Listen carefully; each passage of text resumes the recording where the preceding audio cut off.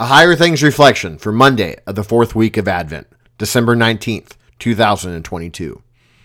Again, the Lord spoke to Ahaz. Ask a sign of the Lord your God.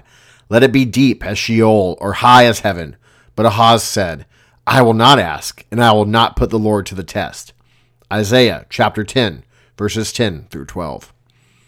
In the name of Jesus, Amen.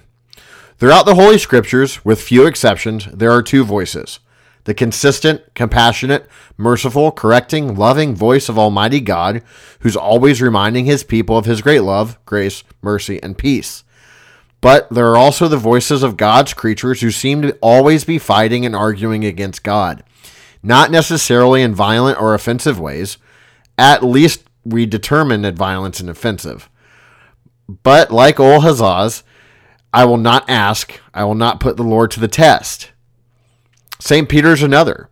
Whether it's saying to Jesus, far be it from you, Lord, this shall never come to you, in response to saying he must go to the cross.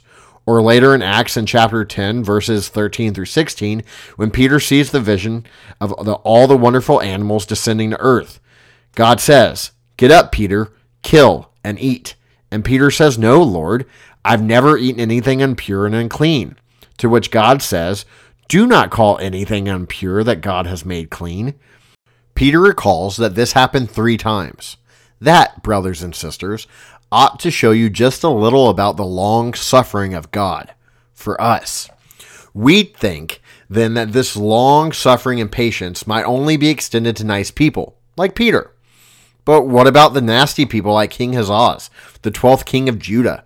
You know, a king whose governance was considered to be disastrous to the political and religious state of Israel, never mind his offering of his own son to the false god Molech, 2 Kings 16:18.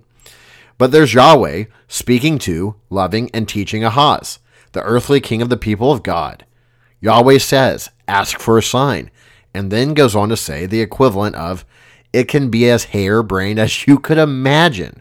But Ahaz, who loved the law, not wanting or desiring to blaspheme the name of God, first commandment, says like Peter, no, I won't do it. What consternation would we expect from Yahweh? But there is none to be found.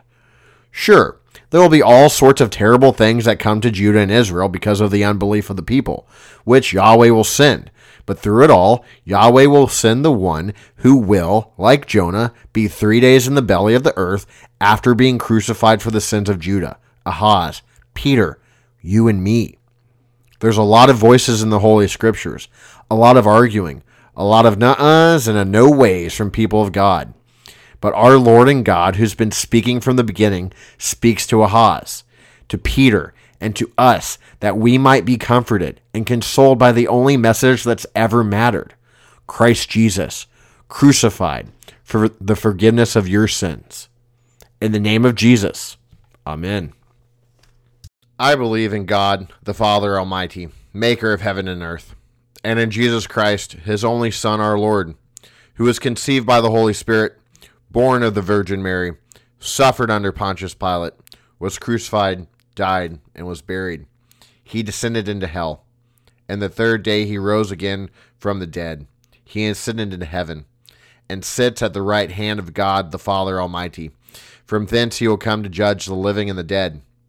I believe in the Holy Spirit, the holy Christian Church, the communion of saints, the forgiveness of sins, the resurrection of the body, and the life everlasting. Amen. Our Father, who art in heaven, hallowed be thy name. Thy kingdom come, thy will be done, on earth as it is in heaven. Give us this day our daily bread, and forgive us our trespasses, as we forgive those who trespass against us. And lead us not into temptation, but deliver us from evil. For thine is the kingdom, and the power, and the glory, forever and ever. Amen. I thank thee, my heavenly Father, through Jesus Christ, thy dear Son, that thou hast kept me this night from all harm and danger. And I pray thee to keep me this day also from sin and all evil, that all my doings in life may please thee. For into thy hands I commend myself, my body and soul, and all things. Let thy holy angel be with me, that the wicked foe may have no power over me. Amen. This reflection is a production of Higher Things. Higher Things exists to make the gifts of Christ Jesus known to youth and young adults. To learn more about Higher Things, visit us at higherthings.org/about. Reverend Dr. Matthew Richard gets right to the point, rightly dividing law and gospel, leaving us with the truth of God's word and the comfort of his promises. For all the places we find ourselves overwhelmed by a lack of time and an abundance of sin, these brief but incredible pastoral devotions are a gift to the church. Hey, Pastor Harrison Goodman said that. He's my coworker. He's the content executive of Higher Things. Check out the newest book from Concordia Publishing House, and thanks to them for sponsoring these reflections.